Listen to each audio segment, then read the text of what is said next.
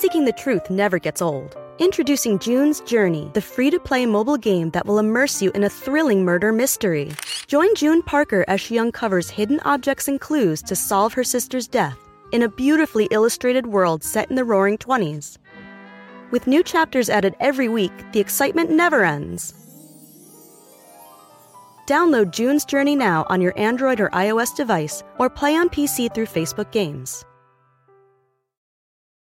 The living room is where you make life's most beautiful memories. But your sofa shouldn't be the one remembering them. The new life-resistant, high-performance furniture collection from Ashley is designed to withstand all the spills, slip-ups, and muddy paws that come with the best parts of life.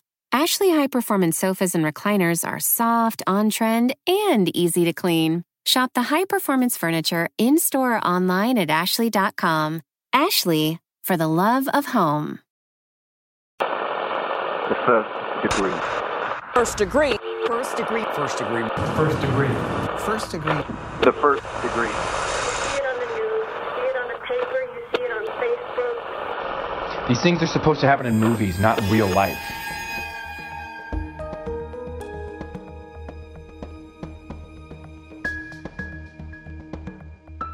I've still, to this day, never met anybody that could finish my sentences. He just was really intuitive like that. He wanted to be married and have kids so badly. And at that point, I'm 21, and I just felt too young. And so I literally remember him just disappearing, like ghosting. And one day, I just didn't hear from him. Then it turned into a week, and then 2 weeks, and I just never heard from him again. I turn on the 12 o'clock news, and they brought it up. They said, here's the picture. It was insane. I was hysterical. I remember being hysterical. And I called my best friend, and just hysterics. Like, oh my gosh, it just snowballed from there. Welcome to The First Degree, the true crime podcast that you might end up on. My name is Jack Vanek. I'm sitting here with Alexis Linkletter. And before we start our episode today, I feel like I've gotten really good at reminding everybody to join us over on Patreon. But we've been covering some really crazy stories over there. And if you're running out of content, especially first degree content, that is the place to be. Yeah. And as a reminder, we're putting out scripted, well-researched, true crime episodes every week. And these submissions are coming in through our listeners. So if there's a case you want to hear, that's the place to request it. And we'll probably do it. We will do it. I think we're getting through them. Also, totally. If we're always obviously looking for first degree cases. So if you've been listening and you're connected to something that you want to tell us about, you can email us hello@thefirstdegreepodcast.com. And like I said a couple weeks ago, we are also wanting to get into the true con of it all. So if you have any twisted, turny kind of a story involving a scam of sorts, let us know. Definitely. All right. Well, I think that's enough of that. So let's turn down the lights. And turn up your anxiety. Because this could be you.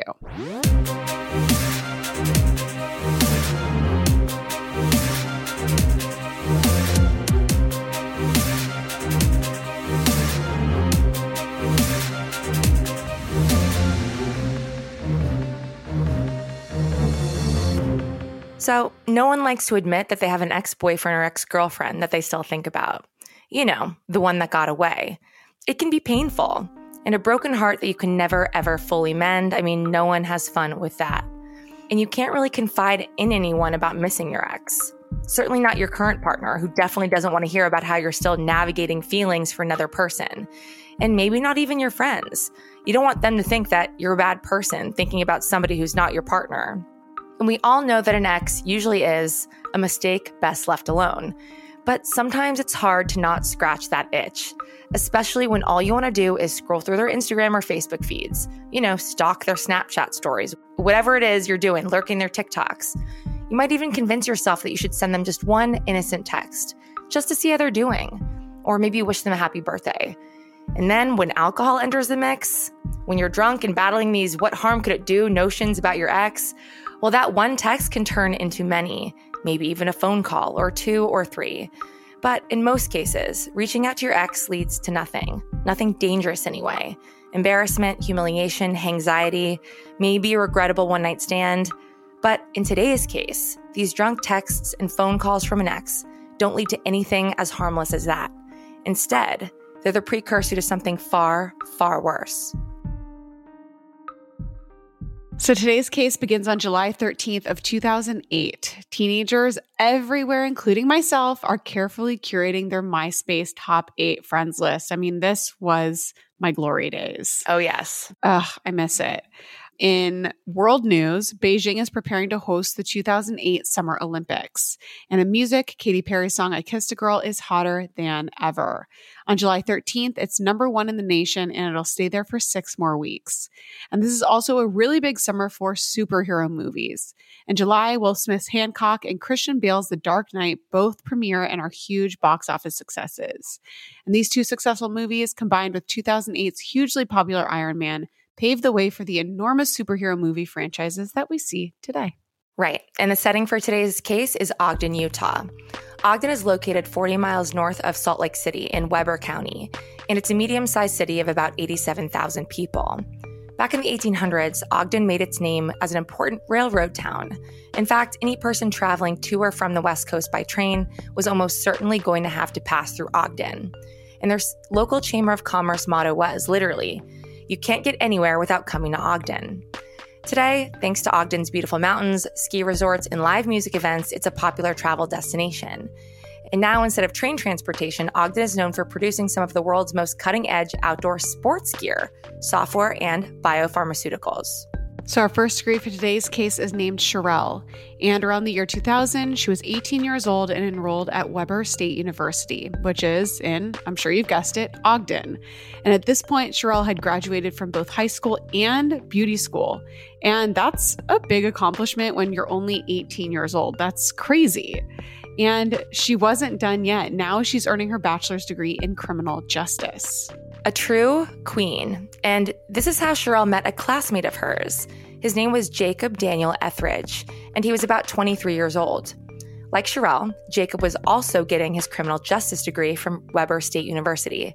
So naturally, Sherelle and Jacob had a few classes together. It was probably my second year in college. And the first time I had any connection to him was in one of my classes. You know, he would always sit in the back. He's huge. He's 6'4", and I think he was 260. But he was loud, but he was so smart. I mean, he knew every question that all the professors would ask. So that was my first, knowing who he was. So Jacob was known in the class as being the guy with a huge personality. And Sherelle was known as the girl who always had candy. I mean, I would like to be known for that. That's a fun thing to be known by. It's cool if you're a girl in class. It's bad if you're a stranger in a van. Yeah, exactly. Yeah, I guess context matters. So Sherelle, being the really nice person that she was, always gave candy to people who sat next to her in class. And Jacob started sitting next to her more often. So at first, Jacob was after Sherelle's candy, but soon it was clear that Jacob was sitting next to Sherelle for another reason. He had a crush on her, and he wasn't shy about it. And eventually, he made a point to talk to Sherelle after class. Even when Jacob dropped a class that he and Sherelle would have had together, he still stopped by the other classes to talk to Sherelle as she was leaving them. So he was making it a point and going out of his way to get some FaceTime with Sherelle. I remember the second semester we had a class, and he sat right next to my friend and I. And we were both like, oh my gosh, that's Jake. And he introduced himself, and we were like, oh, he's kind of nice. But then when he dropped the class, he would wait outside of the classroom every time we had class. And that's how we started to kind of get to know each other. We probably talked a good half hour after every single class. It didn't take long for Jacob to ask Sherelle out, but she wasn't really sure if Jacob was really her type. And as Sherelle said, Jacob was a large, opinionated dude, and we're talking over 6 feet tall, and Sherelle was only 5'2". And maybe that doesn't matter to some people, but Sherelle just wasn't really feeling it at first. It was just probably a couple weeks later where he was asking to go out. And I mean, for a long time, I was like, nah, I was making up excuses. I have to go to work, because he was kind of intimidating because he was so big. I was attracted to him. He looks a lot like Toby Keith because his hair was curly on the top, and it was bleached at that time. So he reminded us all of Toby Keith. So, Toby Keith, lookalike or not, Jacob's brand of flirting towards Sherelle was odd. For example, Jacob would frequently tell Sherelle that he could see her panty line through her clothes. He was just so imposing, and he was really forward. This was back in the day. I mean, this was probably 2001, where we were wearing a lot of khakis, and he would always say to me, "I can see your panty line." And I was like, "Excuse me?" And he's like, "You should wear a thong so then people can't see your panty line." It is an odd comment to make Sherelle feel a little self-conscious about a problem that isn't really a problem at all. And then to offer a semi-sexual solution. But in Sherelle's defense, she took it like a champ. She laughed the whole thing off and assumed that Jacob had the best of intentions. And maybe he did. But still, let's all promise to flirt a little better, please. Yeah. 2023, we're not using the I can see your panty line as a pickup line. It's also a neg. You know? I also don't like when men say panties. No, panty is a word that we need to retire. It's just disgusting in general. So everything about this is not okay. It's funny though. I was watching a TV show the other day. I think it was Fargo. And they call a man in his underwear, they refer to a man wearing panties. And I think it's the funniest thing that is ever. Yes. And I'm like, yes, start using it for men and then men will stop using it. Yeah, only men. I love that. I'm going to start using it. Okay, Same. So regardless of what Jacob was doing and how he was trying to flirt, he was really persistent. And eventually he wore Sherelle down. She agreed to go on that first date with Jacob, and she had a really, really good time. So of course, Sherelle agreed to go on a second date and then a third. And before long, she was smitten. He was just fun. I remember going to the movies one time, and we were sitting by this group of older ladies, and he made up this huge elaborate story how we were newlyweds, we'd been married 2 weeks, and this whole thing, and it was just silly and cute. And one time he picked me up at the salon, and when he dropped me off that night, we danced in the parking lot. He turned on the music in his car, and we just danced. It was really fun. Then we started hanging out with his brother and then a bunch of my girlfriends. So we did tons of stuff together. Turns out Jacob was a bit of a charmer. And he had some other impressive qualities too, like he served in the Marine Corps for a while before he was discharged for a back injury. And he liked to volunteer for things like the 2002 Olympics, which were held in Utah. And Sherelle was, of course, a catch. So it only made sense that Sherelle and Jacob did in fact fall deeply in love. And they were boyfriend and girlfriend for several years. When Sherelle talked about her and Jacob's relationship, it sounded pretty beautiful. I've still, to this day, never met anybody that he could finish my sentences. He knew exactly what I was thinking. If I would pause to think about something, he would finish it and say, "I know this is what you're thinking." And he just was really intuitive like that. But as Sherelle and Jacob's relationship progressed, they realized that they had very differing views on very important topics, namely marriage and kids, and the timeline for everything regarding that. 26-year-old Jacob was ready to get married yesterday, but 21-year-old Sherelle wasn't ready for that at all. He wanted to be married and have kids so badly. And at that point, I'm 21, and I was like, Jake, and he'd already been married and divorced at that point.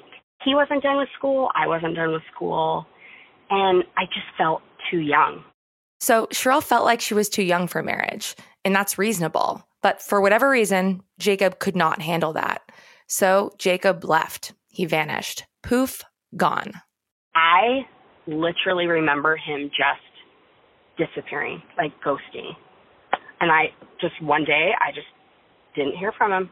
Then it turned into a week, and then 2 weeks, and I just never heard from him again. Sherelle was understandably heartbroken. I mean, to have your boyfriend of several years just ghost you is so horrible, so rude, so disrespectful, and honestly, really unbelievable. Traumatizing. It's just how could you? How could you to somebody that you're supposedly in love with? But when Sherelle found out that Jacob had gotten engaged to another woman only 6 months later, I can't even imagine how upset she actually was. I was really upset. The grapevine in college, we all had the same degree, that he was engaged. That's where I was really upset, because I thought, what the heck? He moved on really fast, and I felt like he just got what he wanted. He just wanted to be married and have kids. So that's obviously so frustrating, especially when Jacob didn't have the decency to actually break things off with Sherelle.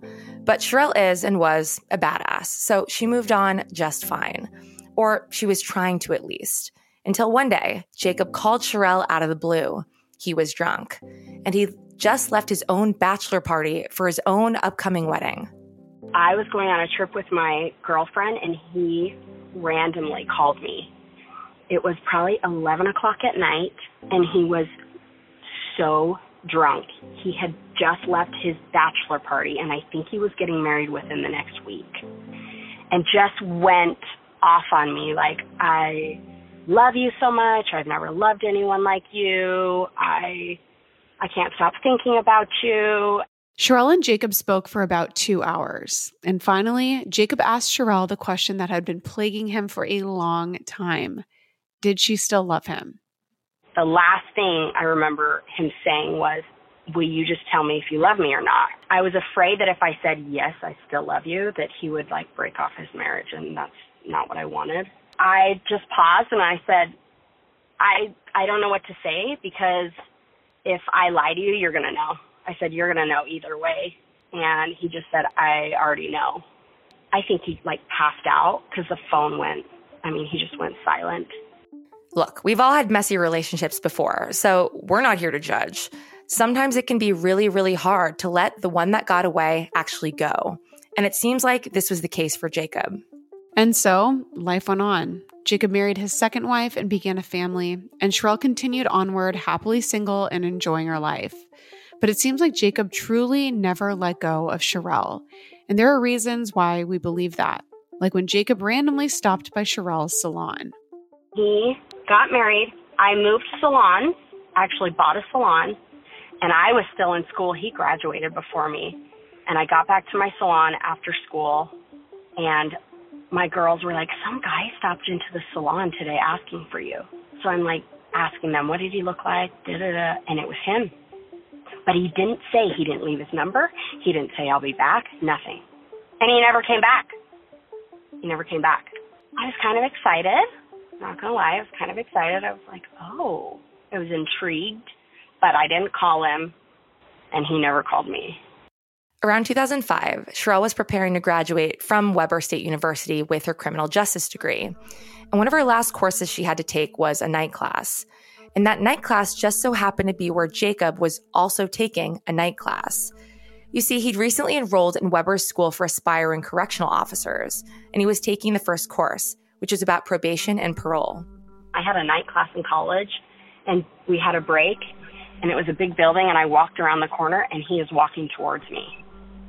That's the first time I'd seen him since he was married, and I remember we gave each other a huge hug, and, what's up with life, and that's when he had said, oh, I'm happily married, we just had a little girl, things are really good, what's up with you?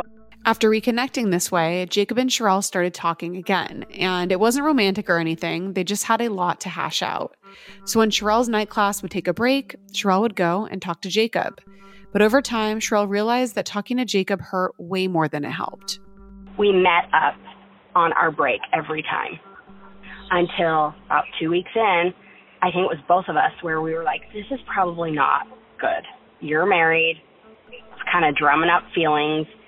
And we both kind of agreed, the way it was left off after, he disappeared. He apologized, and he's like, I think this should be our closure, and it was so good seeing you. I think so highly of you. It was a little sad, but I felt really good about it because we really did have closure. He kind of said, I know I was meant to marry my wife, because I have my daughter now and we're happy, and I'm just sorry how I left it with you, that I didn't really talk to you anymore, but things are how they were supposed to be. So I felt fine. I never saw him again. We never ran into each other in that same building again the whole semester. Okay, so you're probably thinking, well, that was the end of that, right? Wrong. Because about a year later, in 2006, Jacob called Sherelle again, this time on her work phone. And keep in mind, Sherelle hadn't given Jacob her number, work or otherwise, so he must have asked around or searched it in some other more inventive way. And you're going to have to decide if you think that that is sweet or if it's creepy. But being Sherelle, she's the nicest person alive. She answered Jacob's phone call. And when he continued calling her every day, she always picked up. And look, we totally get it. Sherelle used to really like and really love Jacob.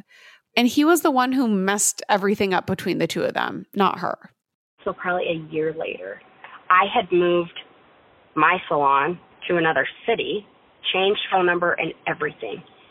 And all of a sudden one day, my phone rings at work. I pick it up. Well, lo and behold, it's him. He had found me. So, again, we talk. He calls me almost daily at that point, and we talk for half hour to an hour every time. And through these phone calls, Sherelle started to get the feeling that maybe Jacob wasn't doing so well. They did not have a good marriage at this point. Like he said, he was sleeping on the couch, but surprise, his wife was pregnant with their second. But their marriage was not good. I think his life was in shambles. Like his ex-wife had a child. His current wife had a little girl.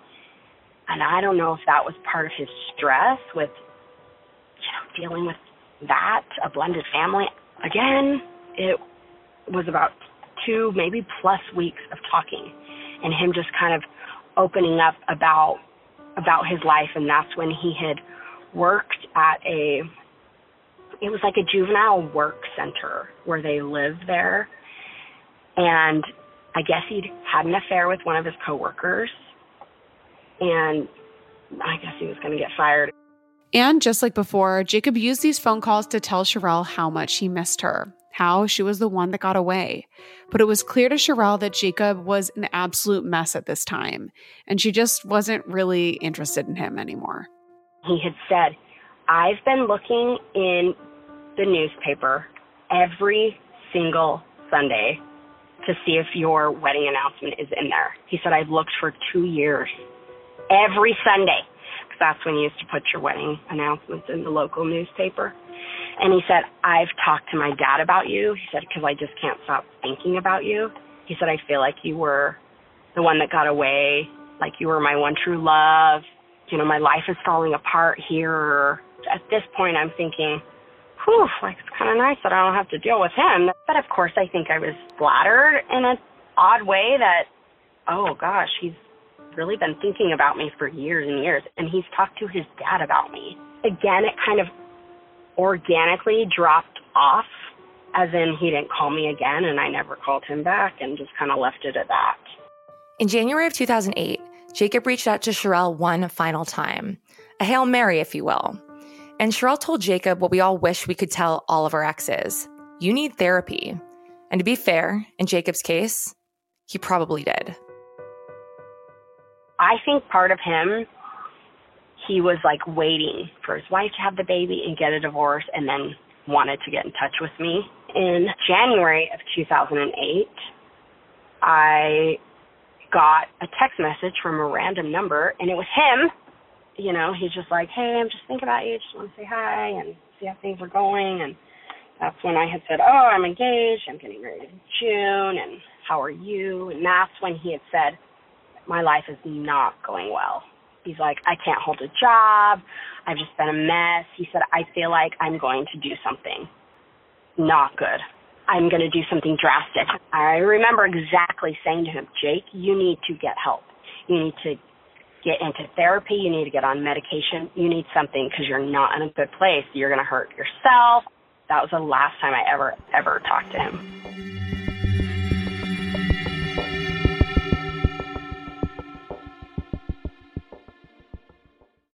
When I was growing up, I took French in high school, but I could never get the language to stick. I wanted to be fluent so bad, but it never happened. I just couldn't focus and I couldn't practice enough, and it didn't work. But thankfully, there's Rosetta Stone, which is the most trusted language learning program, and it's available on desktop, or it can be used as an app on your phone or tablet. Rosetta Stone is different. It immerses you in so many ways. And with its intuitive process, you can pick up any language naturally. First with words, then phrases, and then sentences. And before you know it, boom, conversations. Plus, with Rosetta Stone's True Accent feature, you'll get feedback on how well you're pronouncing words. It's like having a personal trainer for your accent.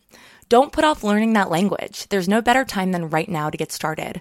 For a very limited time, the First Degree listeners can get Rosetta Stone's lifetime membership for 50% off. Visit rosettastone.com/first. That's 50% off unlimited access to 25 language courses for the rest of your life. Redeem your 50% off at rosettastone.com/first today. Okay, so it comes as no surprise that I have absolutely no idea how to cook. I don't want to learn how to cook. It's not really my thing. But when I tried Factor meals, it was a freaking game changer. So Factor's fresh, never frozen meals are dietitian approved and ready to eat in just 2 minutes. Yeah, 2 minutes. So no matter how busy you are, you'll always have time to enjoy nutritious, great tasting meals. So the first time I tried Factor meals, I was actually blown away because I'm like, that's it. That's all it is. 2 minutes. And the meals are so delicious. With 35 different meals and more than 60 add-ons to choose from every single week, you'll always have new flavors to explore. And you can treat yourself to restaurant quality meals that feature premium ingredients like filet mignon, ooh, fancy, shrimp, and blackened salmon. Like I said, they're so easy to prepare. I love them. So head to factormeals.com/degree50 and use code degree50 to get 50% off your first box plus 20% off your next month. That's code degree50 at factormeals.com/degree50 to get 50% off your first box plus 20% off your next month while your subscription is active. It's almost summer, and the best and most sustainable way to shop for a new season is on therealreal.com. The RealReal is the largest and most trusted source for authenticated luxury resale. It's the only place you'll find brands like Hermes, Cartier, Prada, Dior, Staud, Zimmermann, Jacquemus, and more for up to 90% off retail. 10,000 plus new arrivals land every single day from hundreds of brands you love, all authenticated by a team of in-house experts. Whether it's that perfect wedding guest look, a new summer sandal, an updated beach tote, resort wear for your summer vacation, you're bound to find exactly what you're looking for, plus deals you won't get anywhere else on therealreal.com. Visit therealreal.com and use code FIRST at checkout for 20% off. Terms apply.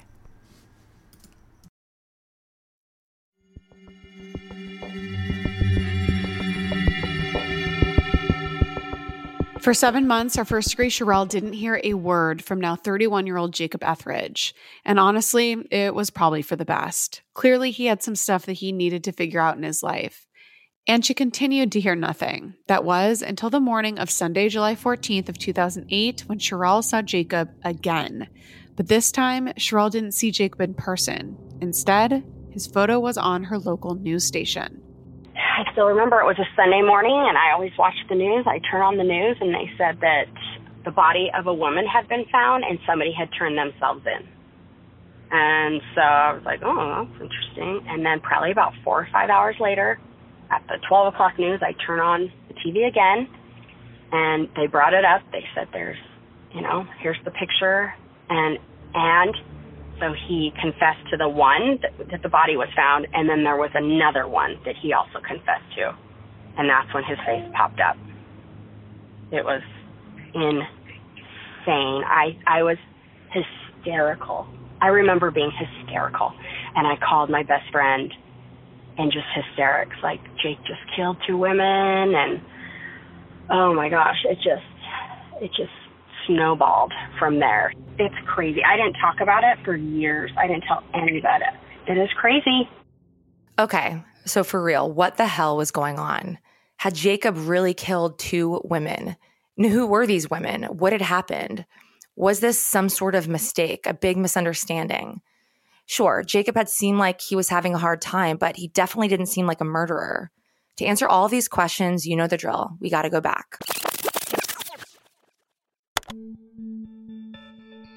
Late at night on Saturday, July 12th of 2008, Jacob had done the unthinkable. He'd shot and killed 2 innocent women in cold blood.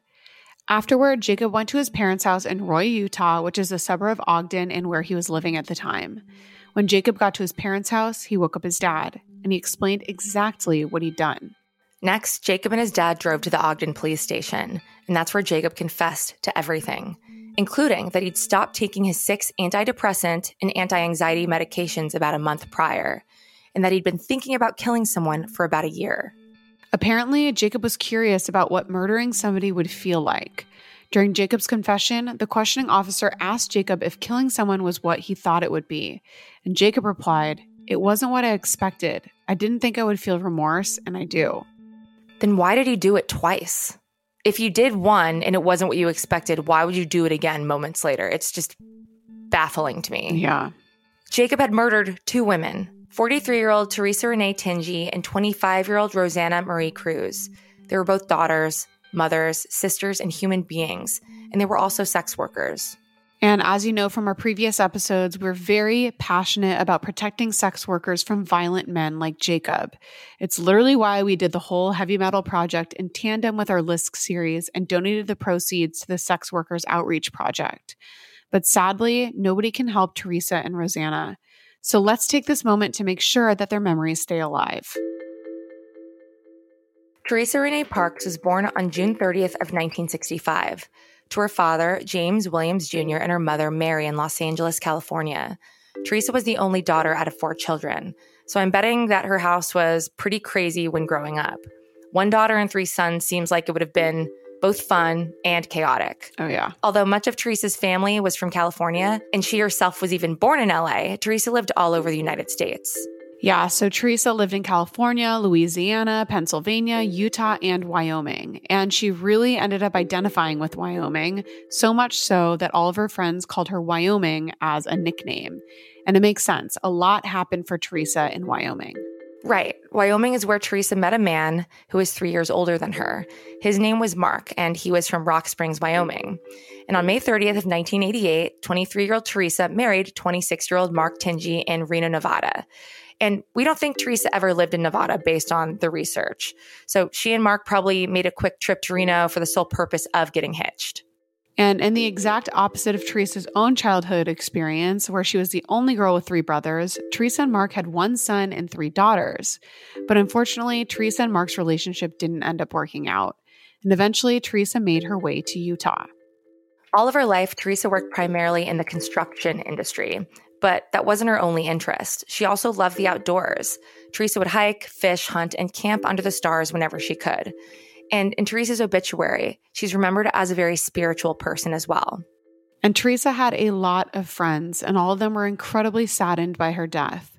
One of Teresa's friends said to the Desert News that Teresa was funny. She was a really generous person. If you needed money, she'd give you money to help.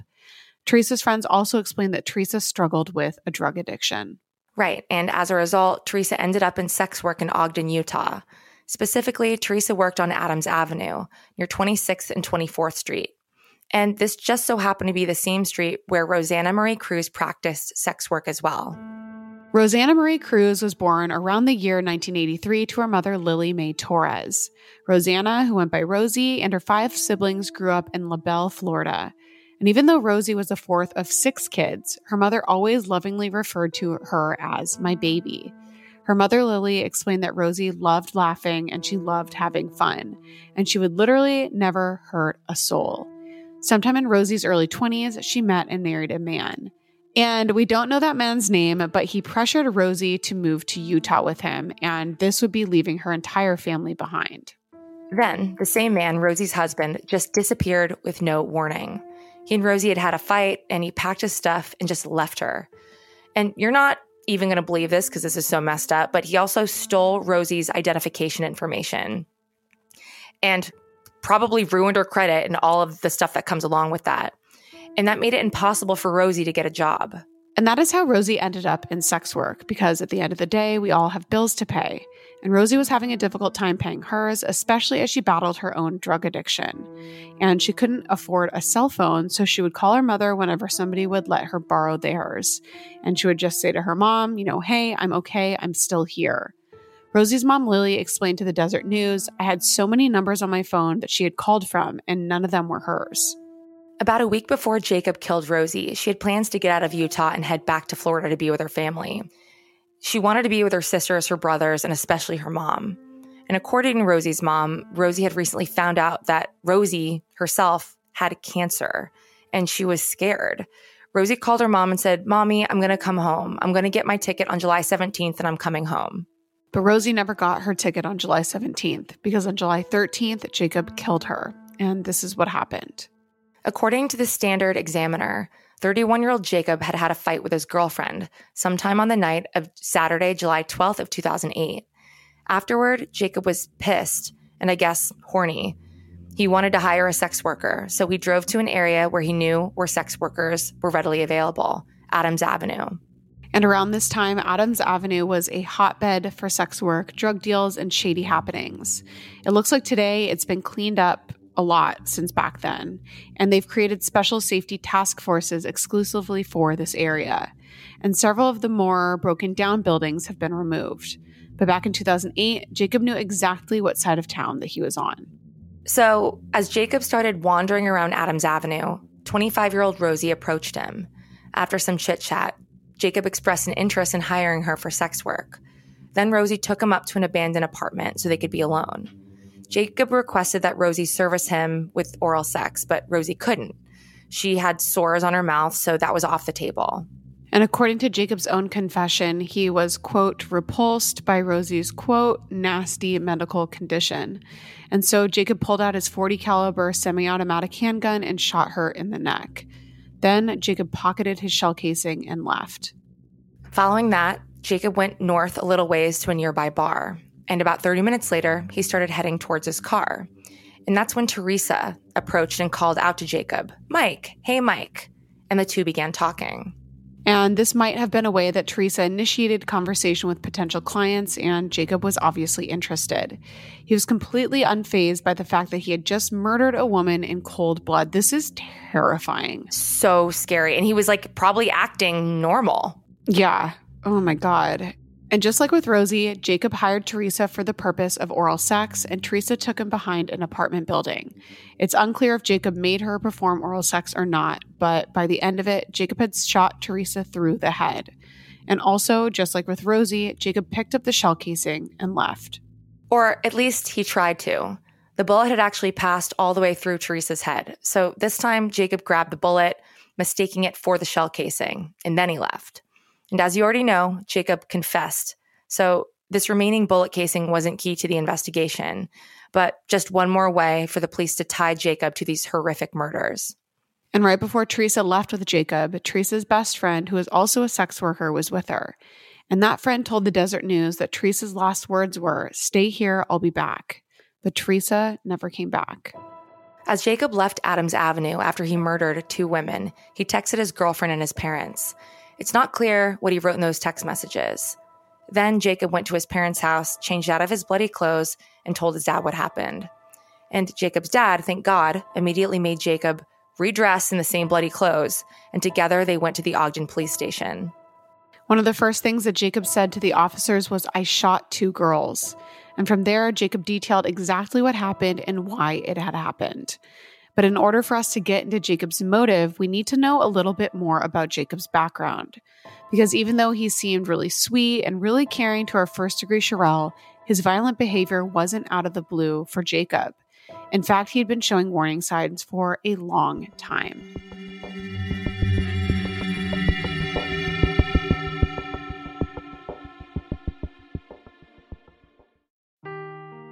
Seeking the truth never gets old. Introducing June's Journey, the free-to-play mobile game that will immerse you in a thrilling murder mystery. Join June Parker as she uncovers hidden objects and clues to solve her sister's death in a beautifully illustrated world set in the Roaring '20s.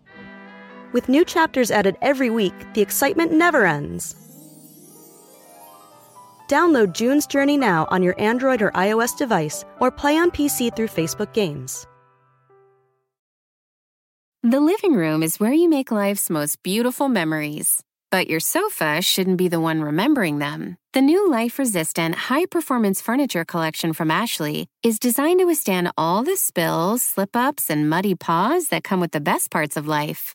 Ashley high-performance sofas and recliners are soft, on-trend, and easy to clean. Shop the high-performance furniture in-store or online at ashley.com. Ashley, for the love of home.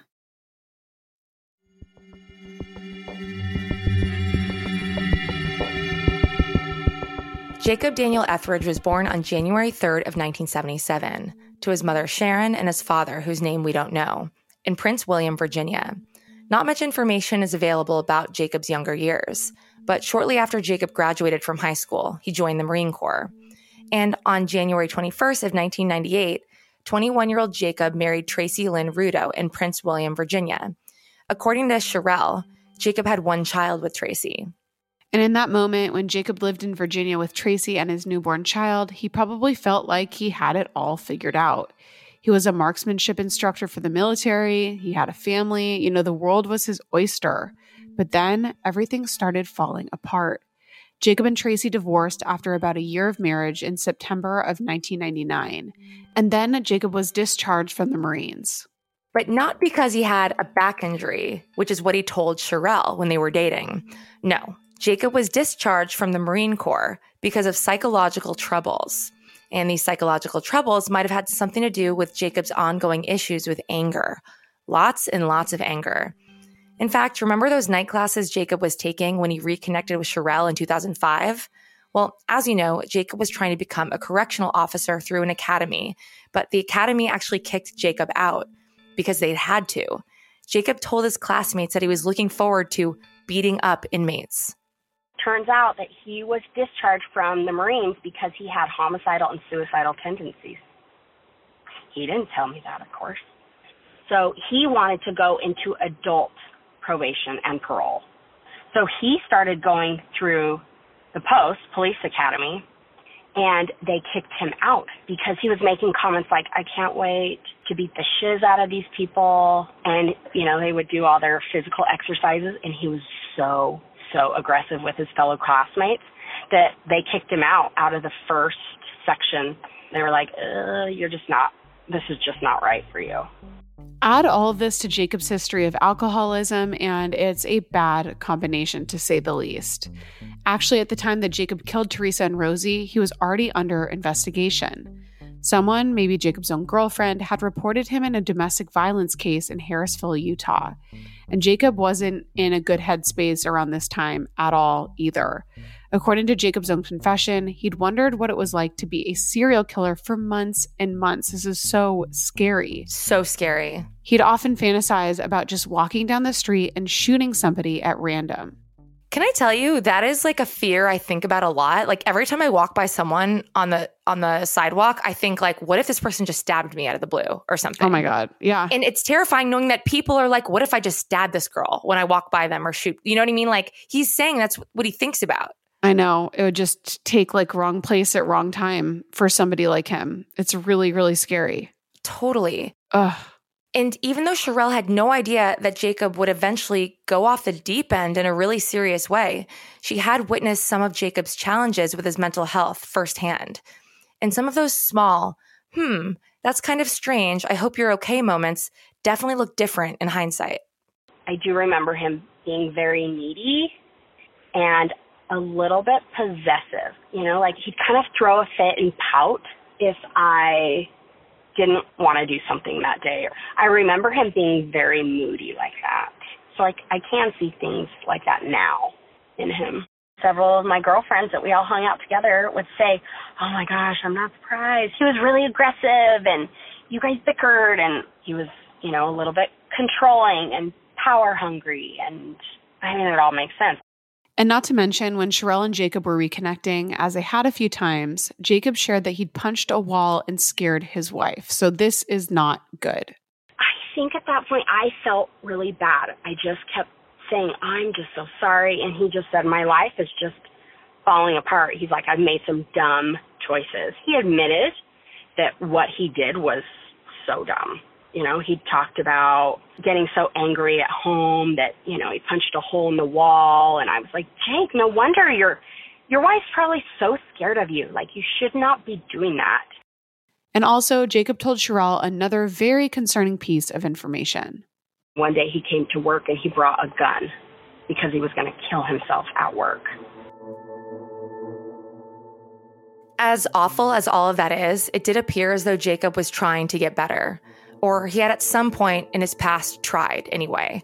Authorities reported that Jacob had spoken to some counselors, and he did get on medication for his anxiety and depression. But all of which he stopped taking just a few weeks before he killed Rosie and Teresa. And one of Jacob's many prescribed meds was known as Effexor. The actual medication is called venlafaxine, and it's used to treat depression. But Effexor, and I didn't know this, but it has a lot of serious side effects. And this is especially if you stop it in an abrupt, not medically advised way. Like usually you need to wean yourself off of medications like this. And he obviously didn't. Right. And some medical experts, like a neuropsychologist, Dr. Ronald P. Houston, who would later testify on Jacob's behalf during his sentencing, claimed that stopping a psychotic medication like this suddenly can cause paranoia, depersonalization, suicidal thoughts, aggressive behavior, and homicidal ideation.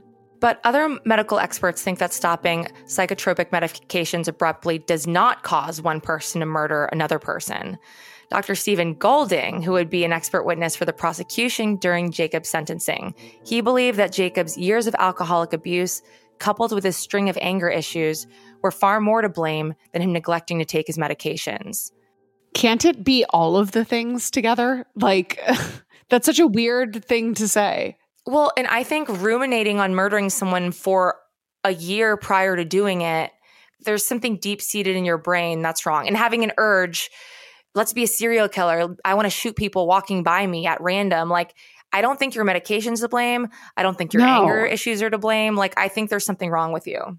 Right. I mean, there's so many people that, have gone off their medication, probably not advised, that don't kill somebody. And there's so many people that have suffered with alcoholism that don't go on to kill people. Like, it's kind of just finding an excuse for his behavior, which you're right. It's like, obviously something is not right in his brain like that, which is obviously exacerbated by everything else. Oh, totally. And it is just a complicated mixture of factors. Like you said, it's all of it. And it's so weird how all of this unfolded. But I have questions like, why did the military and this corrections officers academy both notice? Like, they flagged him and they flagged his strange behavior. They flagged this homicidal ideation he was experiencing, but no one in his real life seemed to. It's like, how did he seem so safe to Sherelle and all of the other women he'd been involved with and his family and friends, but not to these organizations?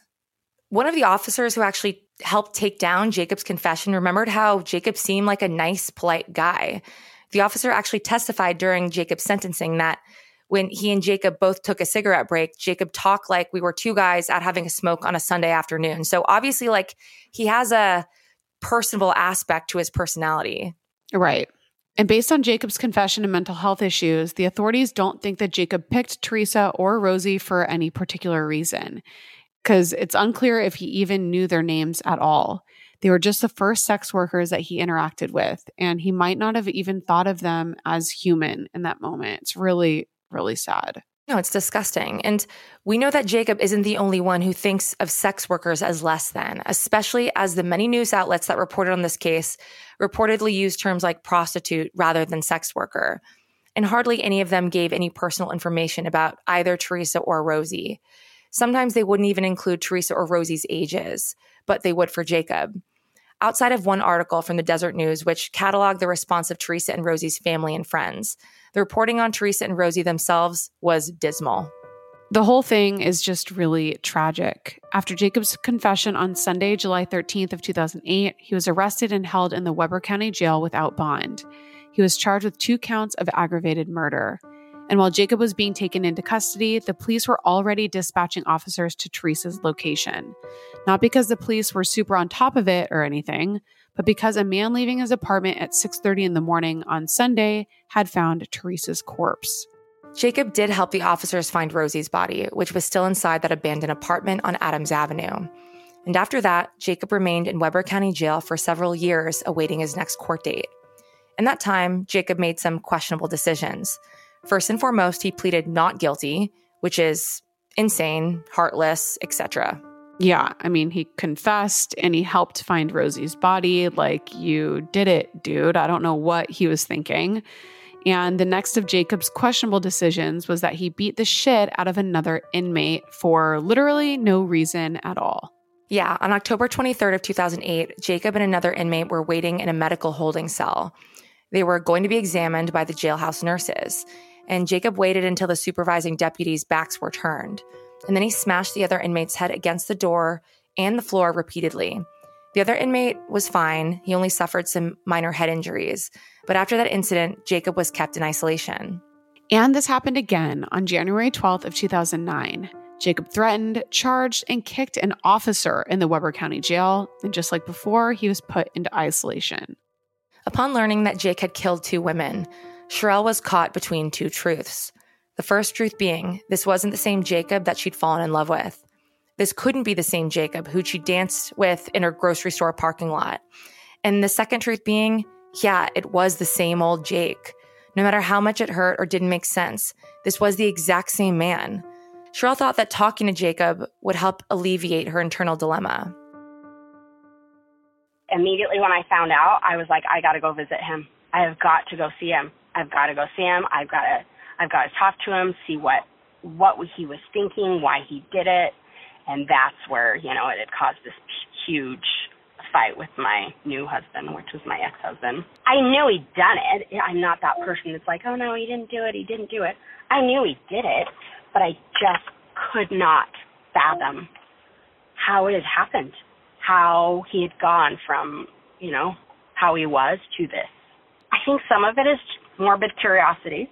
I wanted to look him in the eye to see if I saw the same Jake that I used to know.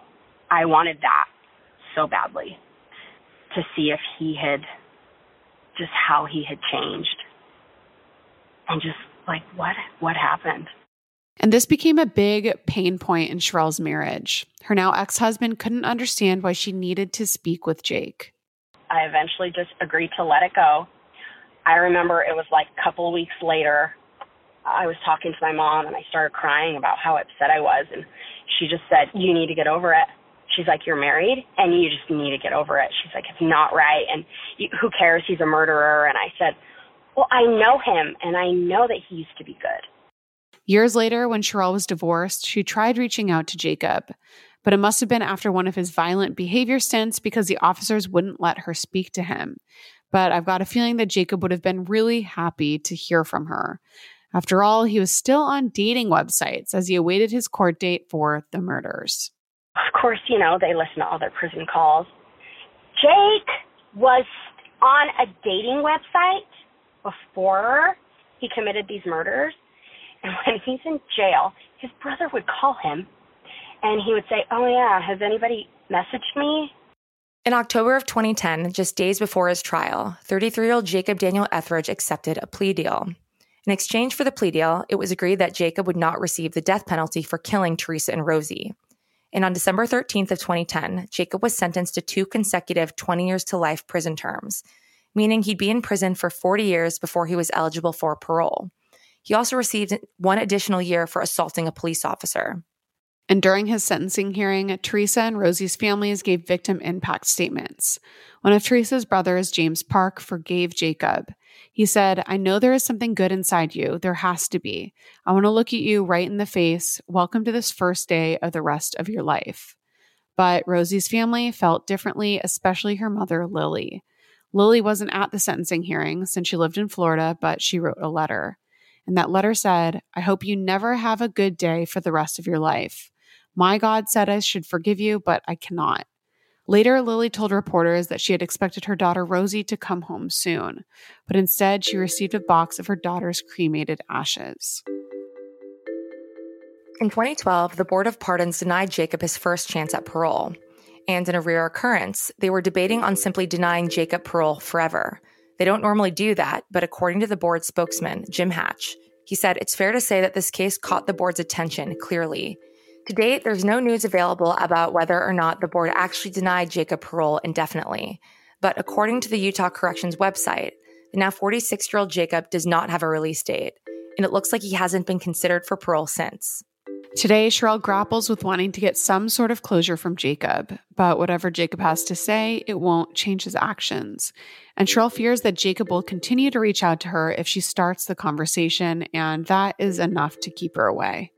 I've thought about it several times again. Do I, want to try again? I don't want it to be a long-term thing. I would just want to see him once and hope for me that was closure. And I would be a little afraid that he would still want to contact me, and I don't want that. Sherelle suspects that maybe Jacob has already tried to reach out to her, but if he did, Sherelle's parents probably intercepted his letters. I have always said, I swear to you that he has written me, and my parents have intercepted letters. I've never asked them, because I do think they'd lie, but I swear, with his behavior before, contacting me out of the blue for years and years, I swear he would. Really, I still, in my gut, I think that he did. Ultimately, Sherelle has come to realize that judging somebody's character is way harder than we think. People can hide so much about themselves from you, and everything about themselves in some cases.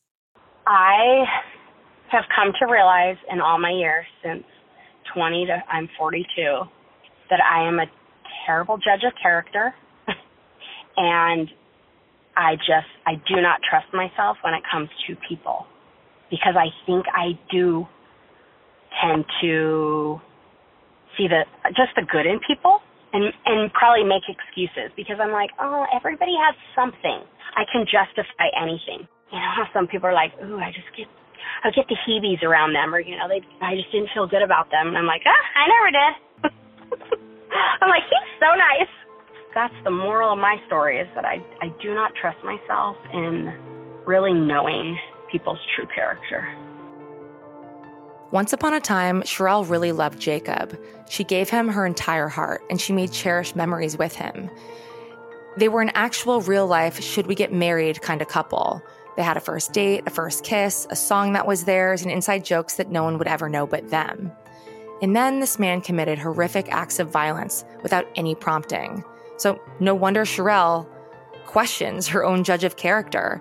Honestly, we should all doubt our ability to judge someone's character, because when we get right down to it, the only person in the whole world that we know, that we truly know at all, is ourselves. And some people deny the most basic things about their own personalities forever. Sure, we think we know our significant others, our parents and our siblings, but we can't see inside their heads. We can't understand their motivations, their desires, their hopes, or their dreams. Not really.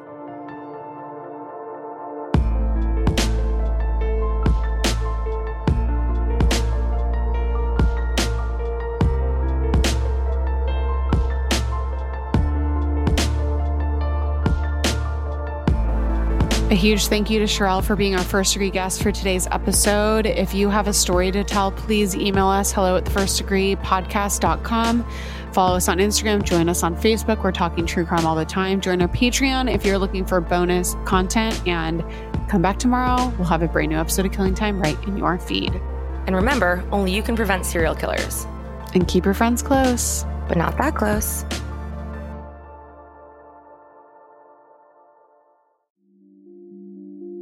Shout out to Jared Monaco for scoring original music for The First Degree, producing by Caitlin Cleveland, writing and research by Andrea Marshbank. Sources for this episode are Ancestry, KSL News, Utah Corrections, The Standard Examiner, Find a Grave, The Salt Lake City Tribune, The Daily Spectrum, and Desert News. And as always, our first degree guest is always our largest source.